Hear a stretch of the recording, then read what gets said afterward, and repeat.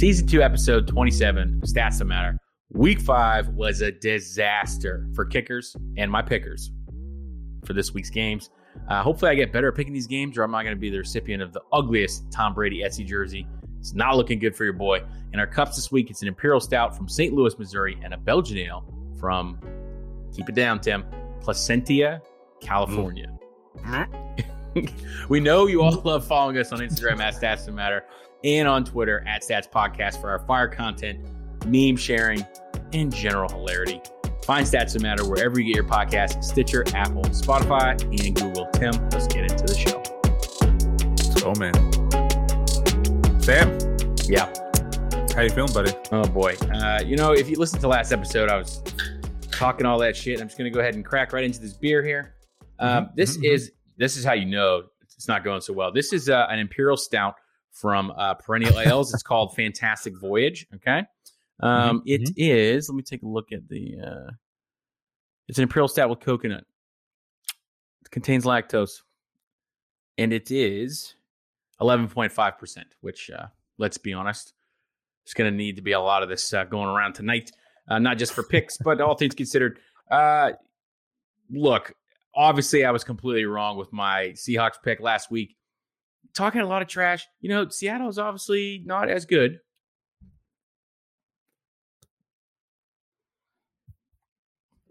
And then the beer is overflowing on the glass. That's a good thing.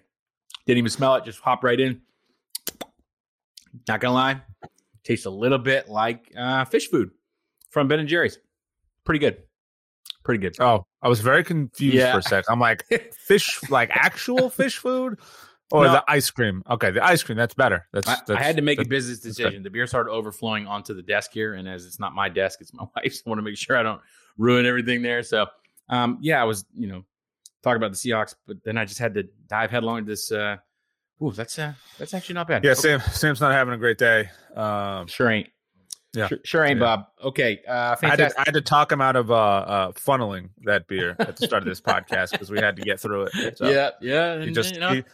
It quote unquote overflowed, so he had to quickly drink it faster. yeah, didn't shock on it. Okay, so strong notes of chocolate, coconut. To me, I get that fish food taste. It's like it's got a little marshmallowy chocolate feel to it. I like the taste of the coconut. I'm going to give it a 4.2 right off the top. Back to this week's regular scheduled programming. Got the pick wrong, completely wrong, even though it was your pick and you got it right. I got it wrong. Talking all that trash. There are a few things I would rather do, Tim, than watch that game again. Just a few things. Number one, I'd rather be a participant in the Squid Games. So I don't know if you're familiar with that on Netflix, but yeah, your boy would be one of the 456 people to go ahead and sign up for the Squid Game. Number two, I'd rather be on the original, the OG version of Fear Factor, where you have to eat bull testicles, hissing cockroaches, and have spiders and snakes crawl over you. Number three, I'd rather endure a torture scene from a James Bond film. And number four, I would rather get a ticket for doing 75 in a school zone than watch that game again. Russell Wilson injured. I'm sure you're going to talk about it. My life is currently the representation of that meme of that dog where the house is on fire and he's melting and he says, "This is fine." Yeah. So this is fine, Tim. This is the beer I'm drinking this week. Everything is fine. Tell me what beer you're drinking as I leap silently into this microphone. So I wish I felt bad for you, but you talk so much shit. As I want to do. Yep. And I will stop short of saying karma because that would be a bit aggressive in terms of what that outcome was. But yeah, just a bit. So mixing up a little bit. I got some Mischief from brewery. I'm just gonna say it's in California. I'm not gonna say that name again because it makes me want to vomit every time. It's like saying the word moist. Moist Placentia. Yeah, don't say those together. You said it. I don't want to say it. You said it. Anyway, it's Mischief. It's labeled as a hoppy Belgian style ale, but really it's a like a golden blonde ale or a golden ale. It's one of their like gold medal recipients from many moons ago. Brewery's an OG that's been around for a while. Anybody who has ever heard of them has probably had many of their stouts. They're pretty widely distributed. Not the best of them. They've been distributing for a long time, but most of their best beers, they are either specific to California, they're brewery only releases, but you can find beers like Black Tuesday, White Chocolate, things like that. They're worth picking up and having them keep around, especially if you're into adjunct stouts. For me, some of their off stout styles are a little bit more hit or miss. They tend to be sort of West Coast style IPAs. They're obviously making New England style hazier IPAs now, because if you don't, you're going to go broke, because you need the Sams of the world to fork over their pennies. Big facts. But I've been trying to mix it up a little bit, because I'm a little IPA'd out of it. To be honest, if I'm not recording this podcast, I have some beers in the fridge, but I'm usually drinking a whiskey these days, or High Life now. I've kind of gone back towards college, except with better whiskey tastes. But this felt like a little good. This felt like a pretty good alternative. Not as light as a lager, Pilsner, not as robust as a New England IPA, but let's see. I had an Allagash Trapel in the fridge, and I almost did it. We could have had a Belgian twofer, but then I decided that I needed to drown my sorrows, so that's why. All right, so first off, not a big fan of the smell. Got to be honest.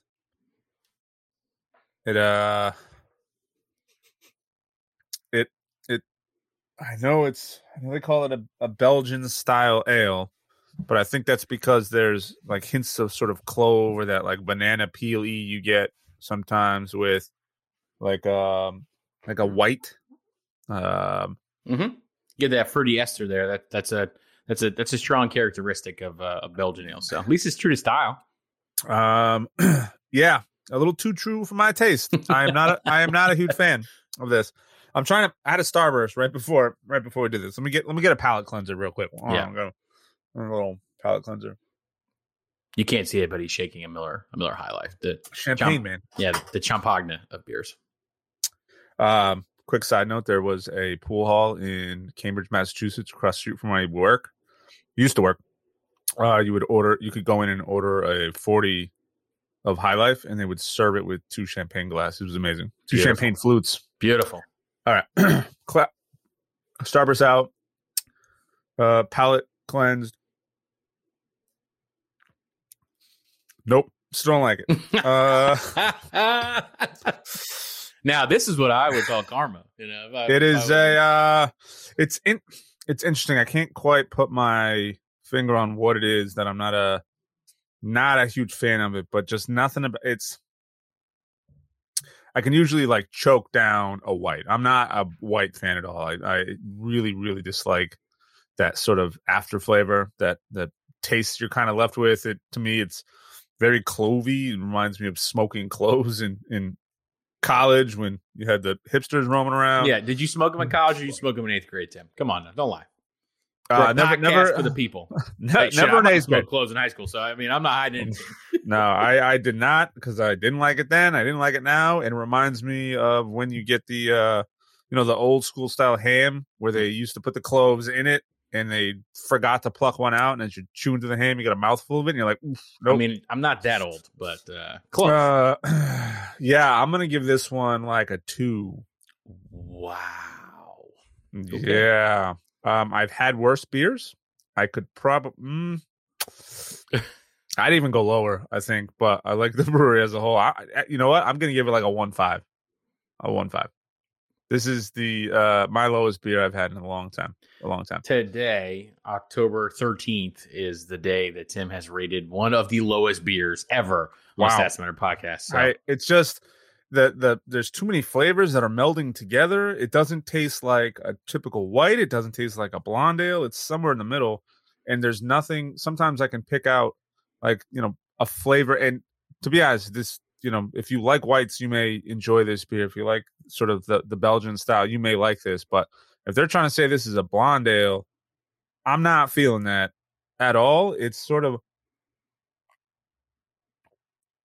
like a hodgepodge of different beers that they just threw into one that has that finish. Now, as it sits here and warms up a little bit, it's kind of it's getting a little better, but I don't think I will be Could be drinking the the other booze, three too. beers.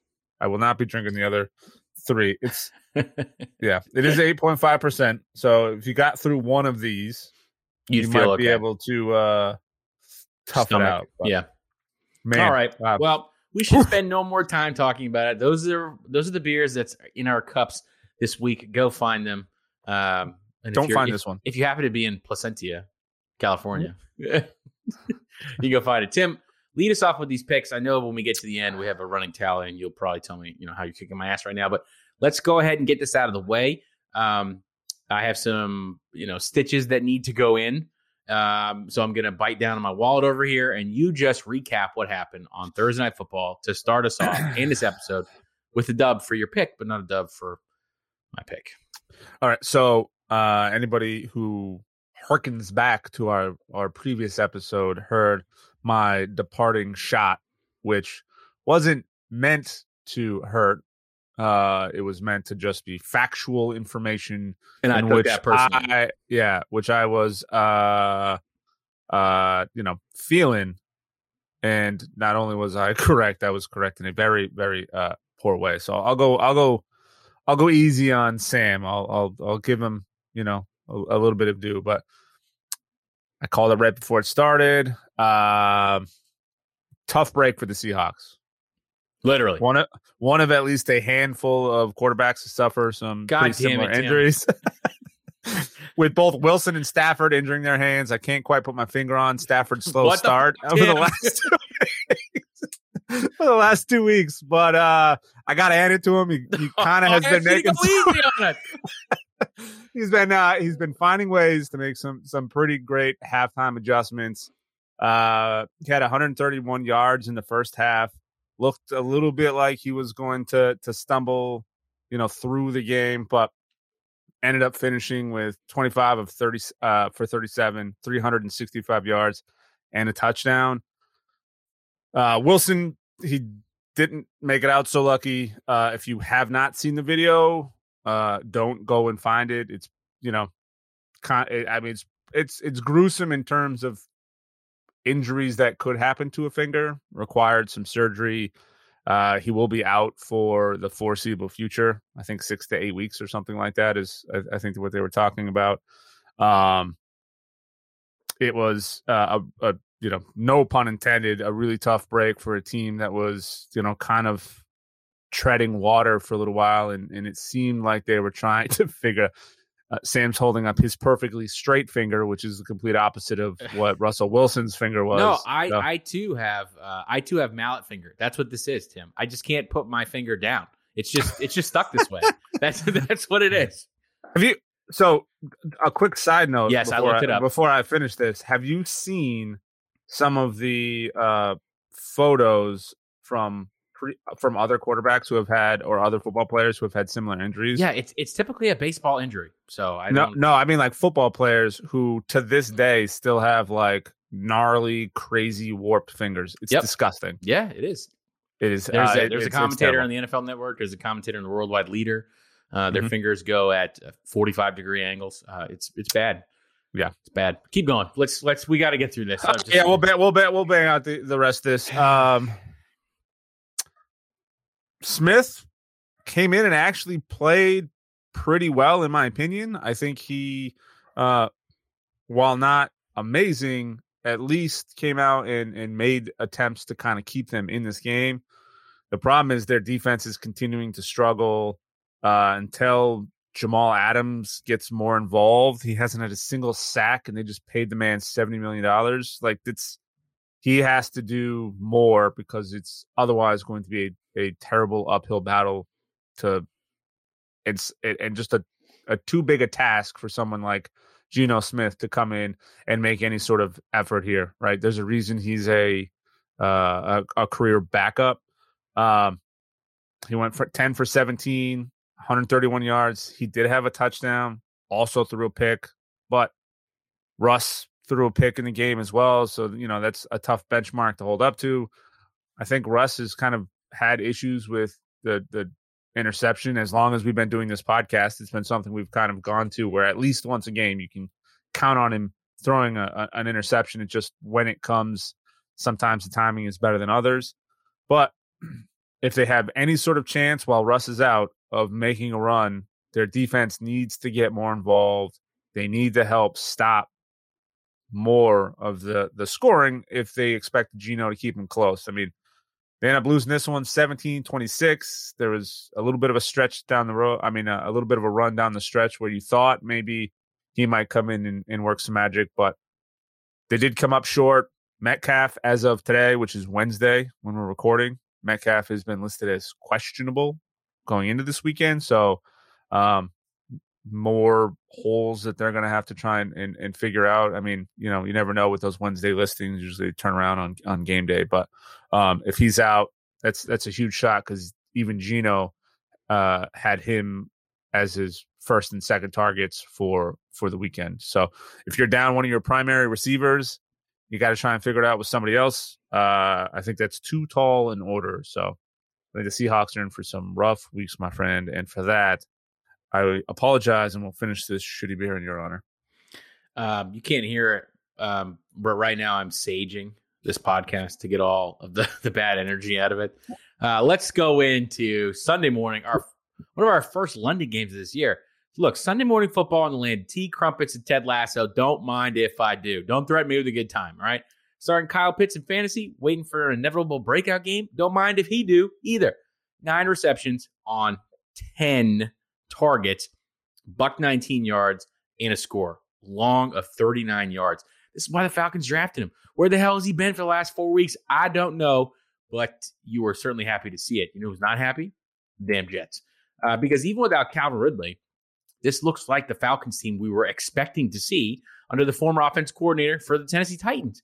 Matt Ryan is quietly picking up steam in the last few weeks. He had that ugly string of interceptions and terrible games to begin, but yards per attempt are increasing from just under 7 to nearly 8 for each game. He's averaging 3 touchdowns a game with no picks in the last few. So I guess all that needed to happen was Cordero Patterson to stop being a wide receiver and start being a running back. That just cleared everything up, right? Between him and Mike Davis being a nice 1-1A running back combo, what's there to worry about? Again, we've talked about it before. If you chuck it 30 times and you only throw for 200 yards, what is the fucking point?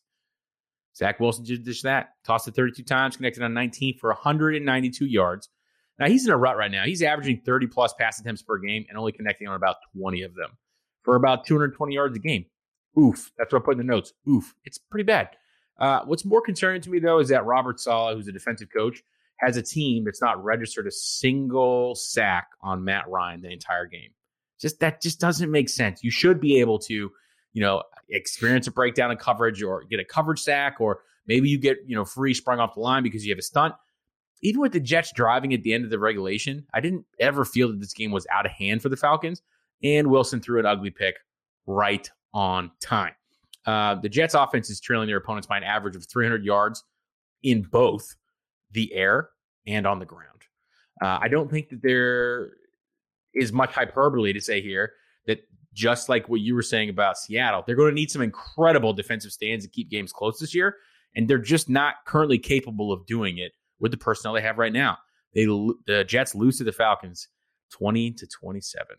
Another big game by Matty Ryan. I'm glad it actually pulled out this time because, man, I was feeling it. All right, so I had the Lions and Vikings, and just so that everybody is aware, this is my one and only missed pick this week. Tim Stradamus, he's back.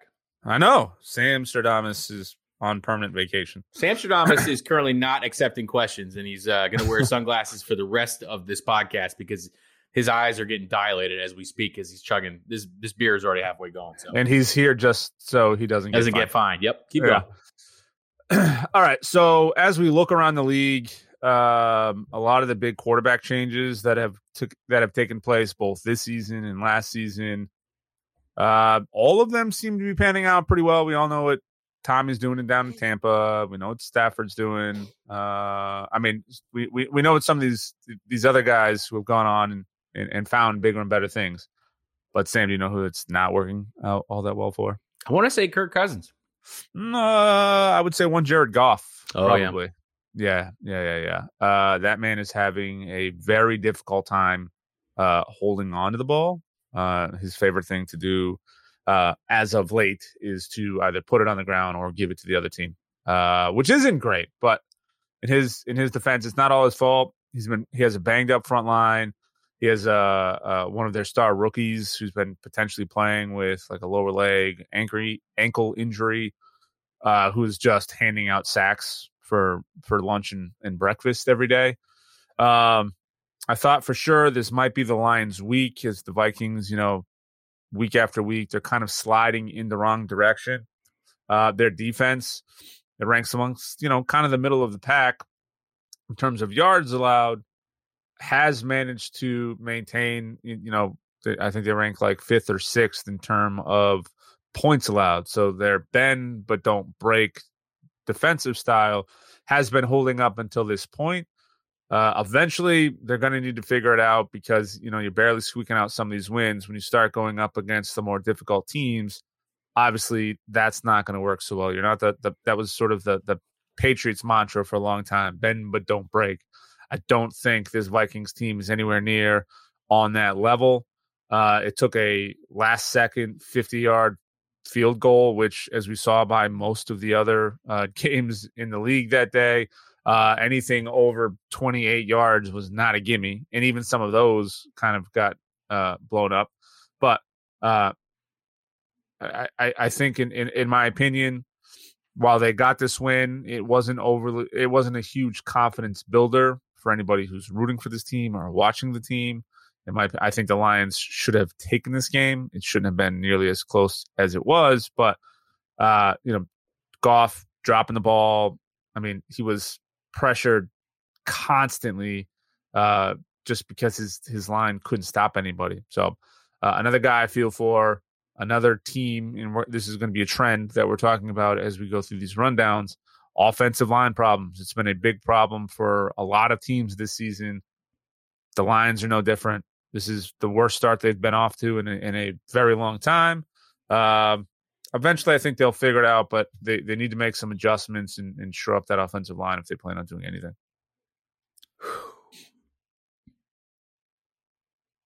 Let's continue this wild ride. Saints, Washington football team. If you'd gone to space at the end of last season, Tim, and you had no connection whatsoever up there to keep up with the NFL, and you landed Monday morning, you wouldn't be surprised to see the Saints beat the Washington football team 33-22. You wouldn't. Mm-hmm. You would expect that to happen. What you would be surprised was that Alvin Kamara, Marquez Callaway are vibing in unison with one smoking Jameis Winston. Oh, easy with the smoking Jameis Winston. It's Jamin. He'll lose next week. Carry on. I actually had a fantasy football team a couple years ago. It was called Smoking and Winston. I thought it was pretty funny. It was nice and original. I didn't have to Google it. Fair enough. I lost that year though, so I just if you have a bad fantasy football team name, you just don't keep it. You just immediately burn the tape. So what's going to make you scratch your head here? Because it definitely made me scratch my head here. Is that Winston completed 50% of his passes. He tossed it 30 times. He connected on 15 of them, and he compiled 479 yards and 4 touchdowns with 1 pick. Taylor Heineke came back down to earth and looked more like the non-alcoholic version of Heineken than he did his sponsor Bud Light. Okay, 0 TDs, 2 interceptions. The football team honestly had the game mostly under control during the first half, which was pretty great. They were settling for field goals before Team Titan Antonio Gibson brought them up to par with the Saints. You got to be feeling good if you're the football team and you're making it to halftime and you're only down by a score. You're thinking, this is Jameis Winston. He's going to give us one. We're going to be fine. And then there were just massive cracks in the defensive coverage. And Winston just had touchdown passes of 72 or 49 yards with seeming ease. He did it in both halves of this game. And I expect there to be a little more than 1 pick and 2 sacks from a football team defense that's anchored by Chase Young and has Eli Apple on the back end. I just would have thought there would have been a little more pressure. Now, bad news continues because the Washington football team won't be facing a team in which the quarterback on the other team gives them a free pick every week. The next 4 games, checks notes, Kansas City, Green Bay, Denver, Tampa Bay. Oof. So only two of those teams I'm worried about, and we'll get into that later. All right. I had and a quick little note on that. This is another one of those games where Jameis Winston's numbers don't match up to the performance. Like when you see it, you're like, oh, look at how well they won. And then you look at the numbers, you're like, I don't understand. How did in 15 passes did this happen? That is a trend, and I'm going to call it for the rest of the season. That is a trend to pay attention to. All right. The Patriots-Texan game. This one ended up a way better game than I thought it was going to be. I thought this was going to be sort of Jones is coming out, or sort of like, his advancement on last week, because I thought he played very well last week. I think he played pretty well this week, but it wasn't perfect. He did put up a pretty good effort. He did get some help by some poor defensive discipline, which helped extend some drives. There was a couple notable defensive passing interference calls that helped kind of keep things going. But he only missed 7 of his attempts. He made 231 yards. The team themselves made some pretty costly fumbles, though, that are a little bit uncharacteristic. You had a fumble on the goal line.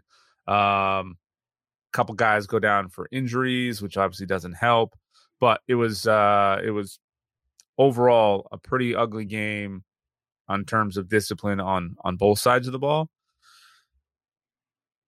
It was more about the sloppy defense of New England in this one, because you had a fella by the name of Davis Mills, who, unless you follow Houston or anything that's been going on, you would not have known who this man was. But he is the quarterback that has been responsible for their previous 2 blowouts.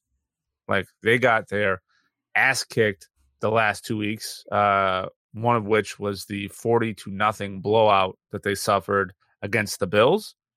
He looked like a stud in this one. He made some pretty drastic improvements in both his reading, both his progression, like all of his game looked to be intact, at least for about 2.5, maybe 3/4 of this game. And then it all kind of got shut down. Bill Belichick went into halftime, made his transitions, made some adjustments, and they came back out. And while they didn't shut him down, they did definitely limit him. In the first half, he had a 67-yarder to Chris Moore, which I think put more on display how banged up the Patriots secondary and defense is. They lost another couple players in this game. They literally couldn't cover anyone in this game, and they made Mills look like a veteran quarterback. His QBR rating, I'd have to look it up, but I'm pretty sure his QBR rating landed somewhere in like the 120-ish range after coming out in very, very low double digits the week before. Yeah, 141.7 is what he finished with his QBR rating. He had 3 touchdowns, 313 yards. Again, I think that speaks more for the poor defensive play and the banged up secondary of New England. Some of those plays, guys were wide open, big gains. They face a Colts team next week, which could really be a toss-up. Neither one of those teams are playing very well, but this could be a confidence booster and potentially a turn. I mean, his passer rating over the last 2 weeks, the 4 games he has played in this season, he had a 58.1, a 95.5, 23.4, 141.7. So if there is a pattern, the Colts aren't necessarily a fantastic team, but they are capable of winning some games.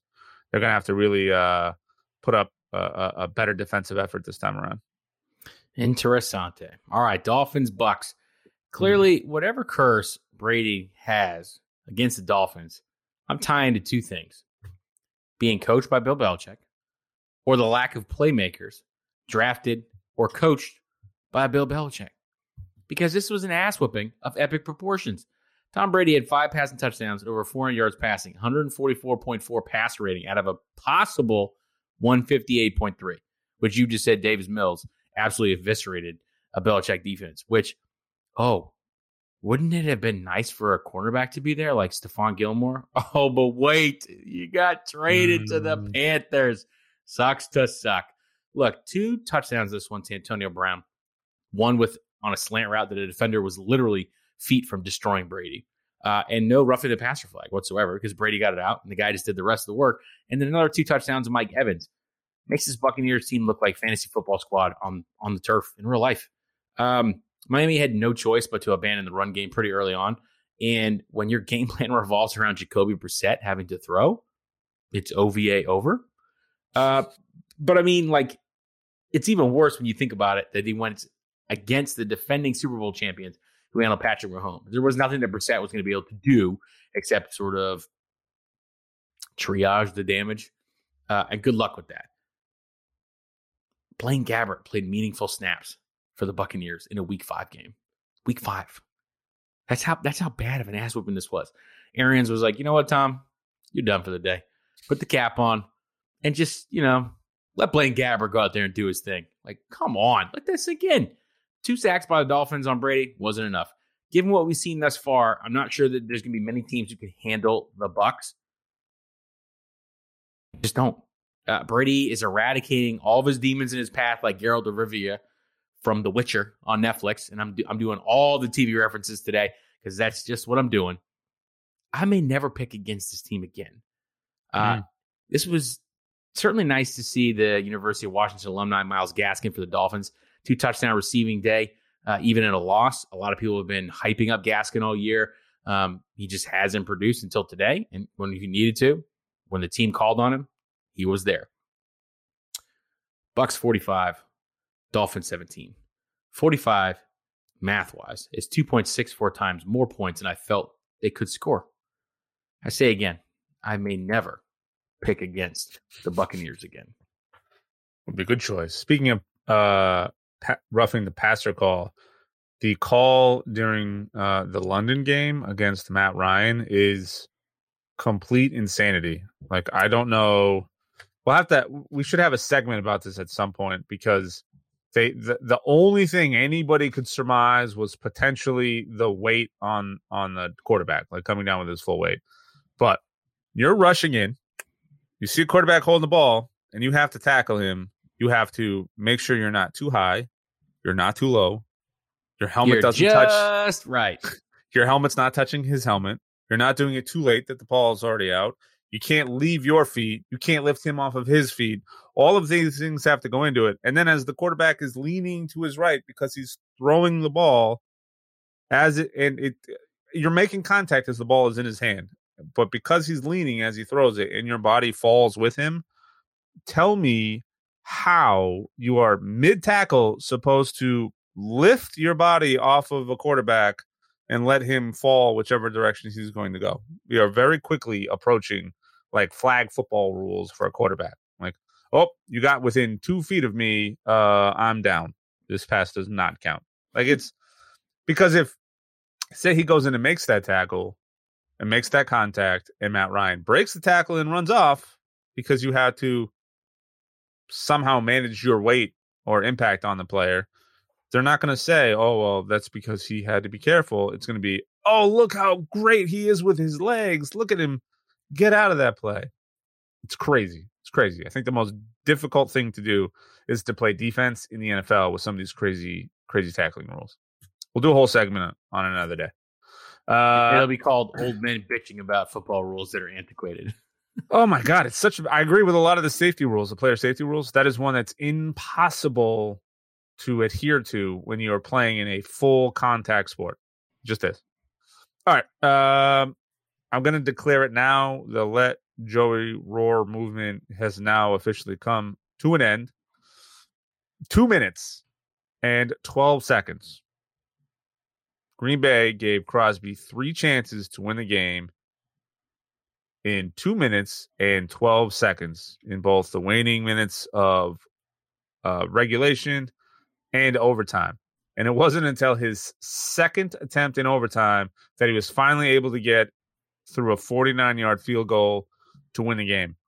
it's crazy for a man who's been basically automatic, but it was very sort of indicative of the weekend as a whole. You had lots of streaks for kickers that ended this weekend with some really tough misses.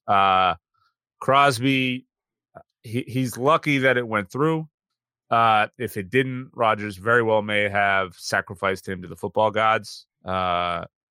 Because, man, I don't know how you look at that as a scenario where you've given your team a chance to win three times in 2 minutes and 12 seconds. That's very difficult to do.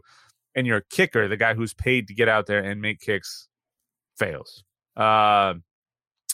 Thankfully, Rodgers is playing more like the Rodgers of old, who's able to dish the ball out effectively despite having some injury problems on their front line as well. Two of their best defensive players, they're gone. Three of their starters on the offensive line are out, which seems to be another trend worth following in the NFL this season. Devontae Adams was out doing his best to help, stacking up a whopping 206 yards on 11 catches. Aaron Jones, he put up 103 on his own. Bengals didn't really go without a fight, but factor in that Crosby missed 3 winning field goals that should have given them an opportunity to do something, and they couldn't capitalize on it. Despite their best effort, could not seal the deal. They were in a position to take the lead. Unfortunately, the kicking plague didn't spare Evan McPherson in this one either. He missed a 57-yard winning attempt. He watched it get rejected by an upright. But we did see Jamar Chase outdoing Jamar Chase things, and he's quickly sort of cementing himself as Joe Burrow's security blanket. He had 159 yards. It's the highest he's had so far this season. He's quickly becoming Burrow's get-out-of-jail-free card. Whenever he's in a bind, that tends to be their go-to. So he's slowly moving up to that QB1 position on that team. Burrows needs to pull it together and be a bit more consistent going forward, or they're going to find themselves on the wrong end of a lot of these close games going forward. This is their most difficult team that they have faced up until this point. I mean, they're going to face a lot more difficult teams. Aaron Rodgers after the game, or revealed later that after the game, he had told him, like, listen, man, you got too much talent, slide more, because, you know, we're constantly talking about potential risks and questionable listings for Joe Burrows. You know, he said he would have said the same thing to Andrew Luck, you know, had they met. But some special teams issues on both sides of the ball. It came up just, you know, a little shorter than, you know, I think they were anticipating. This game, I think, in my opinion, was a lot closer than it should have been. It should have been over at the end of regulation. But again, special teams woes. Carrying on. You want to hear an absolute incredible stat? Yes. 3 years ago, Seattle lost to Cincinnati. Yeah. In Cincinnati. Yeah. In OT. Mm-hmm. On a missed kick. Same weekend. 2015. Wow. It's fucking unbelievable. I couldn't believe it. Yep. I couldn't believe it. And then seeing all the kickers miss, I was like, there's something wrong with that stadium. Maybe like, I mean, Neil deGrasse Tyson did his little thing about, like, you know, the curvature of the earth and the aurora borealis effect or Coriolis effect or whatever it is. Coriolis effect. Coriolis. There you go. Yeah. First of all, you're in the military, and that is a term often I'm not Jake Swafford, Tim. I'm not a Marine sniper. I don't know what the Coriolis effect is. I sat behind a desk. Anyways. I should be better at these picks with all my desk time. Anyways, Broncos Steelers. The Steelers' game plan has been recognizable for a couple seasons now. Rely on the run game, led by one bell cow back and only one only. Trust your defense to get turnovers. Take deep play action shots when the opportunity presents itself. Juju Smith-Schuster would leave this game with a shoulder injury so severe he's now on injured reserve. Najee Harris, Chase Claypool, and Deontay Johnson said, "Don't worry, fam, we got this." They helped Big Ben look like the Ben of yesteryear. 15 completions, 25 attempts, 253 yards, no picks, 2 TDs. Courtland Sutton for the Broncos is one of those fantasy picks that flew under the radar. Bonafide wide receiver 1. The guy saw 11 targets, hauled in 7 for $120 and a TD. No matter what your league scoring settings are, he is making hay every single week. Now, Teddy B last week, he had that concussion, made it out of the protocol because you didn't want to really trust this game to Drew Lock. He played a respectable game. But this is a nice get-right game for the Steelers. And the Broncos running game totaled 106 total yards between everyone. And Najee Harris put up 122 by himself. You're going to need to figure out how you're going to beat teams like that, especially a team that, like the Steelers, says, we know what you are. This is who we are. You have to beat us. And teams just, for some reason, don't know how to do that, especially lower-graded teams like the Broncos right now. Nice get-right game for the Steelers. They need to figure out their identity because they're sitting at 2-3 in a very tough division where they have the least amount of bite at the moment. They got a lot of bark, not a lot of bite. Steelers win this one 27-19, but we'll be keeping a close eye on them. Eagles-Panthers, Sam Darnold is just getting his ass kicked behind another shoddy line. This is, I feel like, a broken record at this point. Poor guy was running for his life and pretty much half of the dropbacks. The constant pressure kind of forced him to make some bad decision. Kind of got back into some of the vintage Sam Darnold emotes that we're used to seeing. He threw 3 interceptions. Without McCaffrey in the lineup, the team has a completely different feel to it, and nobody behind the line to threaten the defense at all, or to pass block for that matter. That's been something that's been void since McCaffrey left. I know he's scheduled to potentially come back this weekend. I thought they'd still have enough to overcome the offense that's been struggling to kind of find its identity. Eagles haven't been playing terrible. Jalen Hurts hasn't been playing terrible, but they seem to kind of go back and forth with their play calling week to week. This week they were a little bit more conservative. It's kind of been a little bit, out of sync week in and week out. An interception, some mediocre play by Jalen, kind of kept this one close, but couldn't seal the deal. They lost 21-18. Eagles are heading straight into a buzzsaw next week with Tampa. This could be a game where their confidence gets just completely crushed going forward. But they need to kind of dial in some of this consistency if they hope to make any kind of improvements going forward. Titans, Jags. Look, the Jags came into this game trying to stop Trevor Lawrence from going 0-5. Never been 0-5 before. Never lost. Except he did. Julio Jones didn't play in this game. Marcus Johnson led the Titans in receiving yards, and you don't know who that dude is. So don't lie like you do and say, I know that guy. He was on my squad. No, he wasn't. The Jags defense didn't show up until the second quarter, but they allowed 17 points in that quarter. They put the Titans up for good. Not that it would have mattered if the Jags scored another time because Derrick Henry had 3 rushing touchdowns in the second half like he want to do anyways. James Robinson continues to be a nice coming on focal point for the Jaguars. I don't know what's taking them this long. It's helping them stay in these games, but their defense is not. Robinson had 158 yards and a score. Now, if the Jags could get some consistency where they didn't maybe toss a pass to a tight end who then fumbles it, which then gets taken back for a 30-yard touchdown, maybe this team would look a little more organized instead of woefully unorganized. Laviska Shenault, Tavon Austin, deep field shots. They're threats, but they're not being used enough. I don't understand what's going on in Jacksonville right now. They have the tools to be moderately successful. They've come close, and this is a division opponent. You just can't go and get your ass beat like that. And that's exactly what happened. Titans win handily, 37-19. Oh, God. I got Browns, Chargers. God damn. This one was crazy. It was like the home run derby of football. They combined for a total of 89 points between both offenses. Baker, who I criticized last week for not looking like himself and wondered if there was something maybe lingering injury-wise. I'm not saying he listens to the podcast, but he probably heard it and thought, okay, well, I got to step it up a little bit this week because he did. He played like a man on fire this week. The Chargers' run defense is a little sus, and by sus, I mean the worst in the league with an average of 157 yards per game, which opened the door for Chubb to just sort of kick it in and allow him to just run all over the field, including one massive 57-yarder. Kareem Hunt came in and closed up the job for him as well. ended up, with about 70 yards on his own. With a 1-2 combo like Chubb and Hunt, Baker needs to maintain some consistency because he's kind of been faltering kind of back and forth a little bit, as we've seen week in and week out. You can't really take anything away from him this week because it wasn't as if they got blown out or he put up a poor game. His defense just failed to make any meaningful stops as well. He put up 42 points,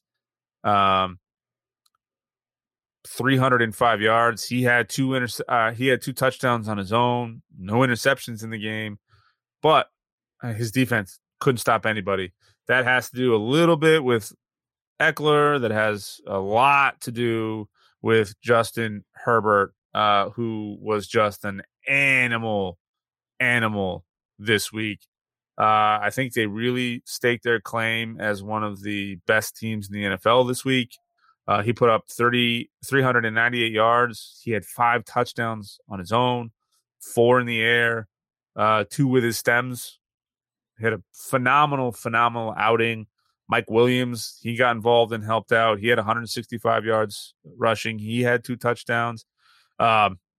This, in my opinion, kind of exposed a little bit of the running game, or the running defense, on Cleveland's side. They had several guys who were in double digits on the day. You had Keenan Allen, who had 75.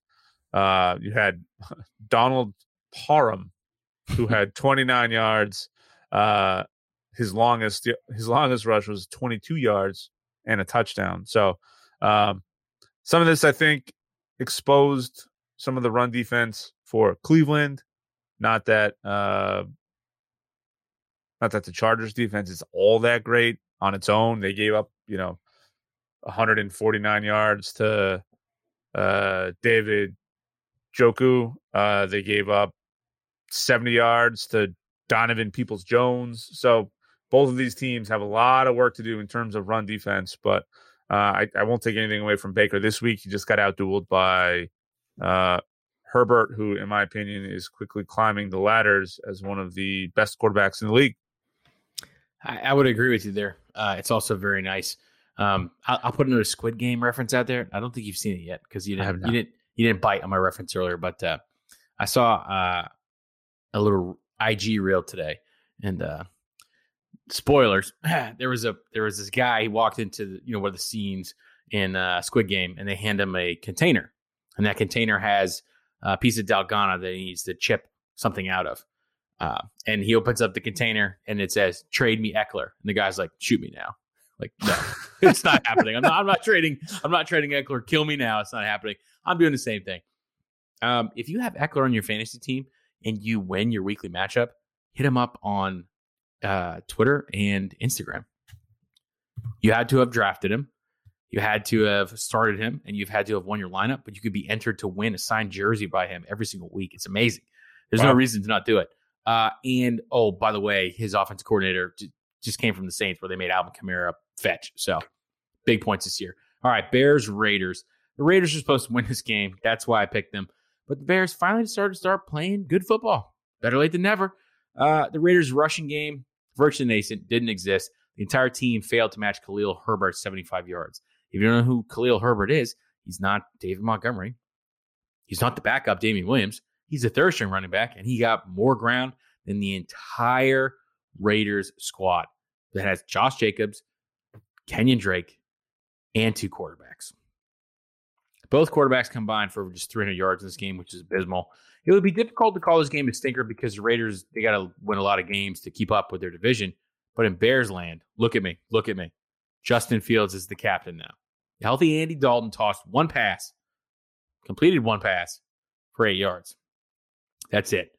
The Bears defense totaled 3 sacks to the Raiders 2, but nothing that the Raiders did seemed to keep their hope of winning this game alive.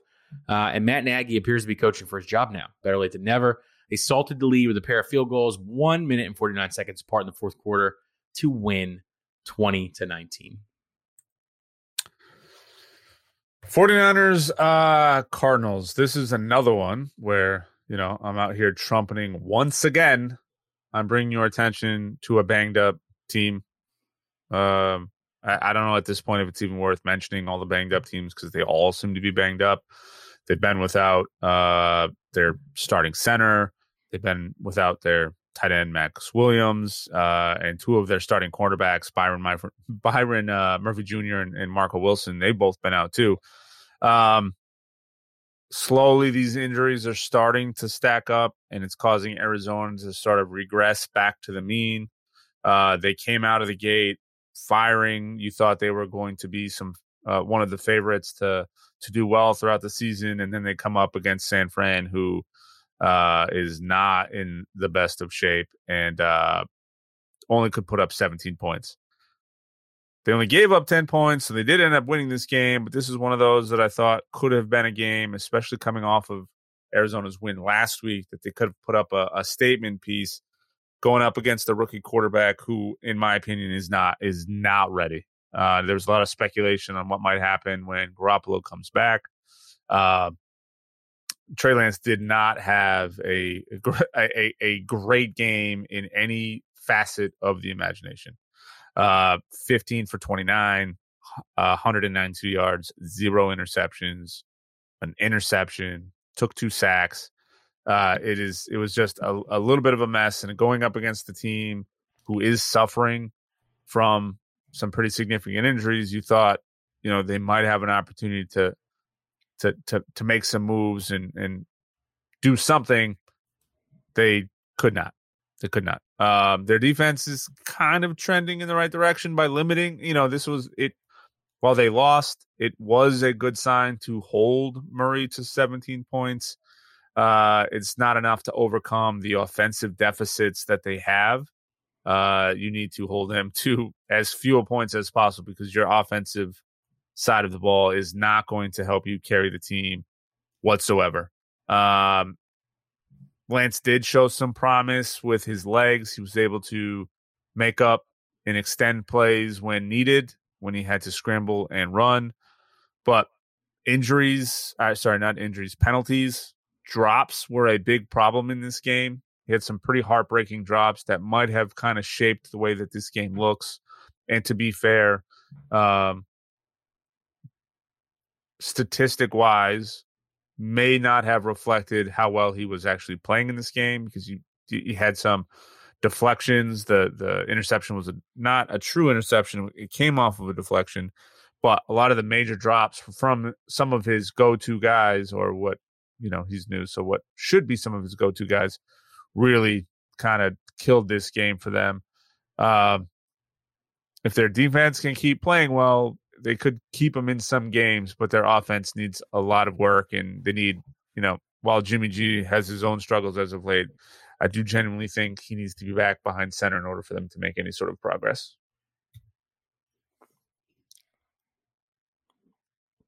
Giants, Cowboys. If you don't think at this point in the season that the Cowboys are for real, you're likely paying attention to their lighter strength of schedule, and you're not actually watching football. They start off the season losing barely to the defending Super Bowl champs, which isn't easy, but Dallas has won every game since, even if their Hard Knocks season was not that great, and then Hard Knocks said for the first time ever they're going to do a Hard Knocks in season. I don't know if that was content-driven, with people asking for that, or maybe they just didn't get the ratings that they wanted. But Dallas is getting the ratings now. What's incredible about the Cowboys is that now their defense and their offense are complementary. It's never been that. It's always been one or the other. It's kind of spectacular to see. Now, Dak Prescott had his revenge game against the team that was the opponent he broke his leg against just a year ago. The Giants in this one, oh boy, little shop of horrors. They lost Saquon Barkley, ankle, Daniel Jones, concussion, Kenny Golladay, and Rodarius Williams, skill players on both sides of the ball, knee injuries in this game. And they tried to keep it close, but it was just not to be. Per the NFL stats, cornerback Trevon Diggs, who's Stephon Diggs' brother, for the Cowboys, has 6 interceptions in 5 games. Brady, Jalen Hurts, Justin Herbert, Sam Darnold ×2, and Mike Glennon. Glennon, who came in for Daniel Jones in this game. Now, Greg Legg Zuerlein, game out of reach just before the 2-minute warning. But the Giants are want for punishment, so they went ahead, and there's another pick of Glennon that went back for 45 yards for a pick 6 by Anthony Brown. Cowboys won bigly, 44-20. This is my dust my shoulder off moment here because we need a producer, someone who can like recall audio clips. And by producer, I mean maybe I'll just clip in audio of Sam going, "What?"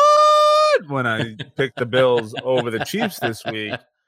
But I'm not shying away from it. I have said for the last year and a half that people are going to start figuring this out because there's now tape, right? It only takes game planning and some tape to come up with some sort of structure, right? You have to pick where you're going to let your wounds settle in.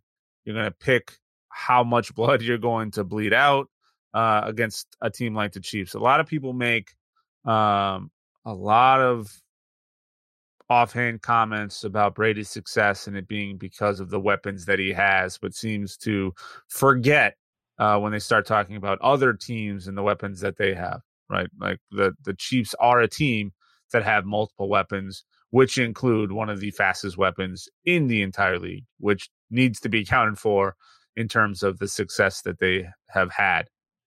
When you decide defensively to just drop back, double team, and keep everything in front and force them to short game, Dunkin' dimes, but you take away those deep balls, the deep Tyreek Hill slants, the things that, you get the ball in his hand and he's beating everybody for like a 60-yard run.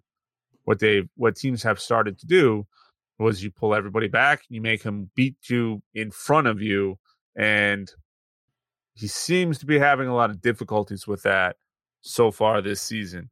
I think some of that is just teams who have kind of figured it out, right? There's already some grumblings as to whether or not they're going to make the playoffs this season. And some of that I think has to do with being in a league that is a mimic league. Once a plan works, once something proves to be effective, other teams will continue to mimic that same function until you come up with a new game plan offensively.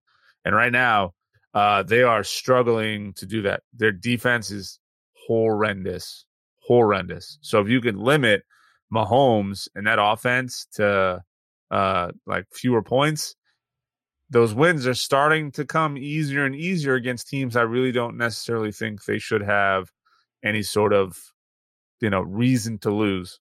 The Bills, little different story. I do think this is their year in terms of maybe not winning it, but at least being part of the conversation at the end of the year, where previously it was, that's cute, but you play against the Patriots, so we all know where this is going to end up. This is potentially a season where they become part of the postseason conversation. Their big problem, though, is on the running game. They have super inconsistent running. Zach Moss, he's been playing, more consistently and outputting more productive yards than Devin Singletary, but neither one of them were really any sort of a factor in this weekend. So if that is the case and they are going to carry on, they need to find ways to shore that up, because until those two get more involved, it's not going anywhere. I mean, Singletary on the day was -2 yards, and Zach Moss only had 55 yards. Dawson Knox is the guy who carried them on the ground this weekend. So if you had him on your league, it's because you picked him late because you had to fill a spot. And Hundo P. And he made it onto your roster, and you probably didn't even know who he was when you started him. You just saw you had an open running back slot, maybe in a flex position. You threw him in, and he got you a couple points because he had 117 yards and he had a touchdown. Josh Allen, this is another one of those like Jameis Winston style games. He only completed 15 passes but had 315 yards and 3 touchdowns. One of those passes was a 61-yard bomb that obviously boosts everything. Mahomes looked a little bit sloppy in this one. He had 2 interceptions. He had a fumble for a loss. He was 33 of 54. He did have 2 touchdowns, but again, it's another one of those things that I will continue to beat this drum. now that teams have a game plan and they've seen plans that work, and you got to kind of, I think you have to kind of, tip your hat to New England and the playoff stand they took against him, because that kind of set the focus for what is now being done week after week after week against these teams. So all I'm saying is don't be surprised if these fellas are playing golf come playoff season. That'd be wild. All right. Last game of the week, Colts Ravens. I take the Ravens. The Ravens, Tim, no longer own the outright record for most consecutive games with 100 yards rushing, because they didn't do it in this game. And that's because Lamar Jackson needed to throw to overcome a 19-point deficit against the Colts, because they went down bigly early, and throw he did. Here's the stat that doesn't matter from Good Morning Football. Lamar Jackson on the season has 1,860 total yards by himself. That's more yards than 49ers and Colts. Other Colts that he just beat. He completed 37 of 43 passes for 442 yards, 4 touchdowns, no picks. Jonathan Taylor and Michael Pittman were all the Colts could muster as a counterpunch, and that would be like throwing a jab when someone is using their body weight to lean on you and lob haymakers. Did you see what I did there? It's a nice little Fury Wilder joke. The Colts collapsed in the third. The Ravens tacked on point after point. They tied the game with 46 seconds to go in regulation, and it was murder, she wrote, from there, because they would march methodically down the field in the OT, take this game 31-25, doom the Colts to the bottom of the AFC South, which is exactly what should have happened anyways. Let's quickly recap some of these picks. We didn't pick correctly at all in week 1, so that doesn't count. Week 2, we started. I had 4, you had 5. Week 3, I had 4, you had 5. Week 4, I had 5, you had 5. This week, I had 6, you had 7. Total standing as it is right now, me 19, you 22.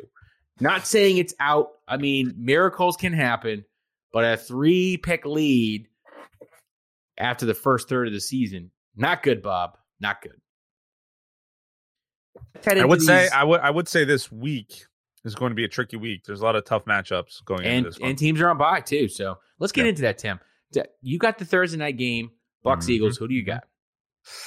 I mean, Bucks. I almost thought you went Eagles there for a second. I was prepared to highlight it. You don't think that the Eagles have a snowball chance in hell there? No, I do not. At least not at this current moment. If you were to give it a bit, potentially, but the Eagles rank third to last in terms of points allowed per game. And if you haven't been watching, Tampa Bay is bad. Yeah, not good at all. All right, we have another London England game. This time it's the Dolphins versus the Jags. I think the Jags get their first win here. The Jags are used to playing in London. They're very familiar with how to do it. They've shown some fight in certain areas, and they've just not been consistent. Winning solves everything. And I'm sure in that clubhouse right now, there's a lot of bad blood going around. They need to win more than I think the Dolphins do. That makes them a rabid, maybe caged animal, and I think they come out and do it this week. Real quick, I did not realize this until now. Do you know who ranks last? And I was incorrect. First, Philly is like 10th to last. But do you know who is in last place in terms of points allowed per game on average? Take a guess. Don't do it, Tim. It better be the fucking Houston Texans. Nope, it's not. The Kansas City Chiefs. Oh God, thank God. 32.6 points. Had a little heart palpitation there for a second. All right. Seahawks are a solid 25.2. All right, I have speaking Chiefs and Washington.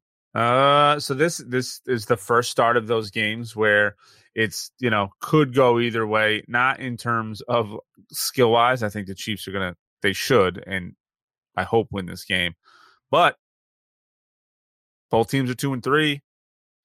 Washington and Kansas are literally last place and second to last place in terms of points allowed per game. This one could be one I see ending up in Washington's favor at the end of this, in which case I'll blow my mind. It just would blow my mind if that would actually happen. But I'm going Chiefs in this one because I don't have a lot of confidence in Heineke or Washington right now, especially with the turmoil that they're going through. So going Chiefs. All right. I got Rams Giants. The Giants are going to be trotting out who knows what out there, and the Rams are the Rams. Nothing to say more. Sorry, Hunter. Sorry, Craig. Picking the Rams. Texans Colts. This is another one of those tough. I mean, I got all the tough matchups this week because both of those teams are 1-4. I'm leaning Colts because I think Wentz and their team has been playing better as of late, but it's going to depend on what Mills you get. Mills, as we talked about earlier, is up and down and up and down. The Colts defense, in my opinion, even though they allow more points on average, I think are in a better position injury-wise than the Patriots. So I think the Colts will hold up on this one, keep Mills to like a modest performance and take the win. A modest performance, just 3 touchdowns and 400 yards. Nothing big. Bengals Lions. You said the hashtag let Joey roar era is over, but it really is the kicker's problem. That's why they lost that game. It's not really Joe's problem. He's got Jamar Chase. He's got some other great receiving talents there. He's going to get better and better and better. And they're facing an 0-5 team. So I just don't see the Lions beating the Bengals this week. Hashtag let Joey roar. All right. Packers Bears. I'm going to go Packers just because I think as of late, Rodgers is a different person in game one. And I know I keep referencing game one. I still think it's too early to, write their name into the playoffs. I think, they could kind of crash back down at some point, but this is one of those where I got to kind of go with them until they prove otherwise. So, all right. Packers. Go Pack, go. I got Chargers, Ravens. I'm going to go upset here, and that means I'm picking the Chargers. Look, the Ravens were able to come down from 19. Hold on. Is that really an upset? I think it will be. We just called them one of the best teams in the league, and I think you call them one of the best teams in the league. Yeah, but last week we were saying Lamar was overachieving and carrying that team. He was, and as you can see clearly, when he needed to not run the ball every single time, he needed to throw all over the place. He did, right? Yeah. But the Chargers also let the Browns go toe to toe with him and trade blows. I tend to think that there will be some defensive adjustments, and they'll try and make this game a little bit closer, which is what I think it will do. But if I have to trust Austin Eckler, Mike Williams, Donald Parham, Jared Cook, Keenan Allen, or Lamar Jackson, one of the 5 practice squad running backs that they're currently trying to trot out, people are trying to sign midseason. The Mark Andrews, rejuvenation game, that was great. I just don't see Hollywood Brown getting that open, and I don't see any team, especially one who is coached by a former defensive coordinator, allowing the Ravens to come back from that big of a deficit. I think it'll be one of those 28-24 kind of games, and I think the Chargers win. All right. Vikings, Panthers, yet again, another one. I think for me, a lot of this hinges on whether McCaffrey makes the start. He's eligible to come back this week. I think it could potentially be something. If he is in the lineup, he can kind of turn the tide. It's very difficult to game plan against that level of talent. If he doesn't make the start, I actually think the Vikings take this one. But Kirk Cousins, he's got more touchdowns this season, even though the yardage is about the same. Hold on, I'm not ready to. I'm thinking. Oh, Give me a second. Ready to make the pick, everyone. I highlighted it, and he said, "No." Yeah. I'm thinking because he knows McCaffrey's coming back off IR this week, or he's slated to. So he is slated to, but I don't know if he actually is. Man, I'm gonna go Panthers. Yeah, and that's, my friends, is where I take the lead in picks. They allow fewer points per game than the Vikings do. They score about the same amount of points. I know McCaffrey hasn't been in the lineup. They average about the same in passing yards. So that one's a tough one. I could be eating that one, but if McCaffrey's back in, New look Panthers. Decent win. All right. I got Cardinals, Browns. I'm going to pick an upset here. I'm saying Browns. Kyler Murray is questionable with a shoulder injury on the right shoulder. They were only able to put up 17 against a team that the defense is not really that great and didn't have George Kittle. I got questions. It's great that they started off 5-0. I think, as you were saying, they will. That's some of those injuries are going to catch up to them and regress. And I also think that the Browns are fucking pissed. They just lost a game to the Chargers that they should have won because they 42 points and you lose. Oof. Correct. That kind of stuff doesn't sit well in the locker room, and they're going to go in there and they're going to absolutely trade punches with the Cardinals. I do believe that, and I do believe they win in an upset. And I don't even know if I'm sure about these picks because all these picks are just fake, and I just keep losing these picks. So I'm just saying what I would think in my mind would be a very nice Sunday surprise. Yeah. This one's a tough one. My gut would go I have Raiders Broncos. I would lean Raiders normally, but they are in the midst of some shit. And I don't know if they're going to come in galvanized because, they have a pretty diverse team behind the scenes. First openly gay player, several black players. If you don't know what I'm referring to, take a few seconds, do a little Googling, John Gruden emails, and you'll know what I'm talking about. But they are the better team. So it's all going to come down to whether or not they can execute with somewhat limited guidance. I haven't seen yet who's going to take the mantle in his stead. Statistically, they are the better team, although Denver ranks second in terms of points allowed at only 15.2 points a game.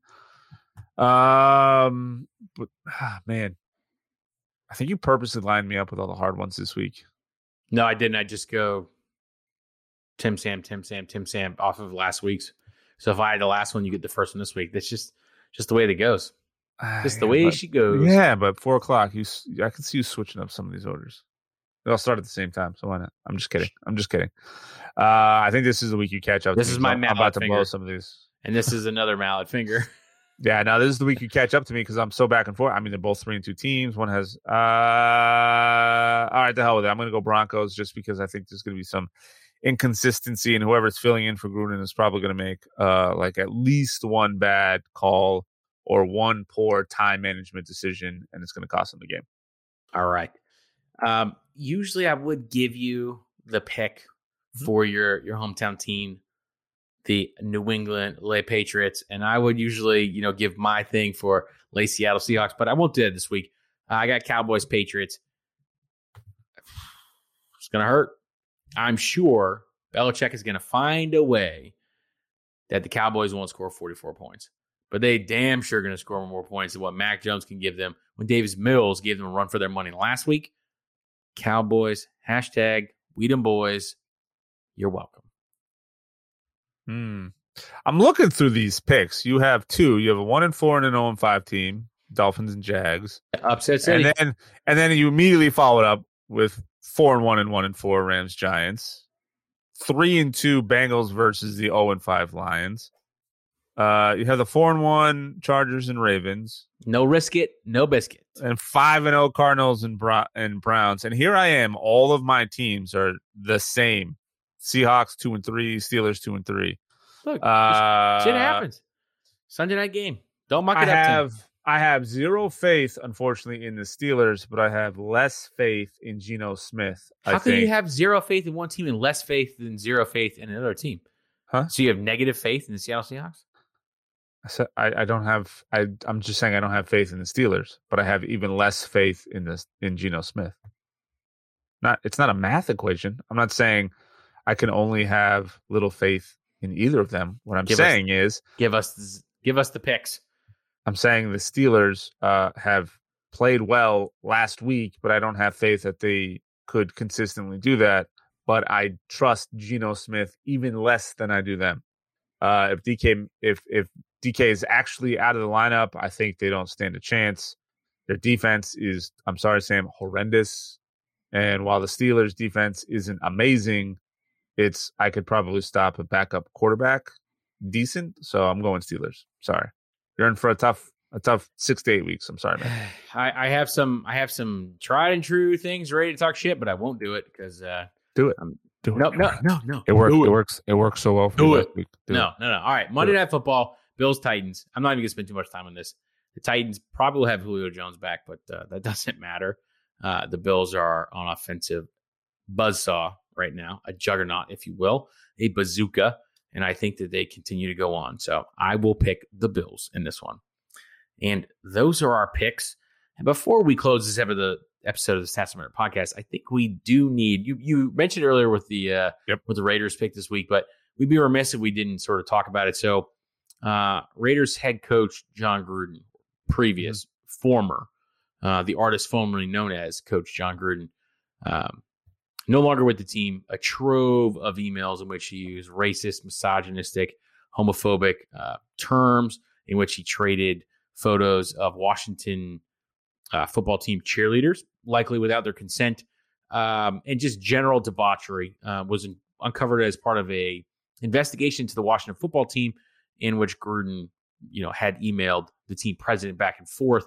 650,000 emails were examined as a result of that, and the New York Times had a story just actually on Monday, right before the Monday Night Football game, in which obviously the Raiders decided they were going to mutually part ways with John Gruden, and he resigned as the head football coach of the Las Vegas Raiders. There's a lot to unpack here. I think one of the biggest things that we need to say from the get-go is that while times may change in people's interpretation and their slang or the things that they say may change, and how people are offended by certain terms, that doesn't take away from the weight of the things that were said, even if the intent might not have been malicious at the time. You say things when you feel comfortable, and when you feel comfortable enough to, as an employee of a sports production company, when you feel comfortable enough to make disparaging and racist remarks about an African-American NFL Players Union representative. And if you have any questions about that, I encourage you to just go ahead and Google that racist trope, because you're going to find plenty of things for it. It's long been ballyhooed as a very, very nasty thing to say about a particular subset of people in this world.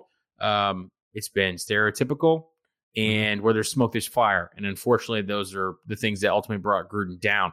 I thought that his response to it and saying there wasn't a racist bone in his body was bullshit, other than the fact that literally every single email he sent to someone physically on a team that was being investigated. Now, I mean, you could say hindsight 2020, but it doesn't matter. These are things that he obviously felt comfortable enough and empowered enough to be able to say. He had a position to do that. I wonder how many folks he might have pushed out of the league that had a different stance. And then for him to go against female referees, standing or kneeling for the anthem, and then saying that Roger Goodell pressured Jeff Fisher into drafting Michael Sam as an openly gay player, overlooks a couple things. Michael Sam wasn't drafted in the first 20 picks. He was drafted on like day 3 or day 4.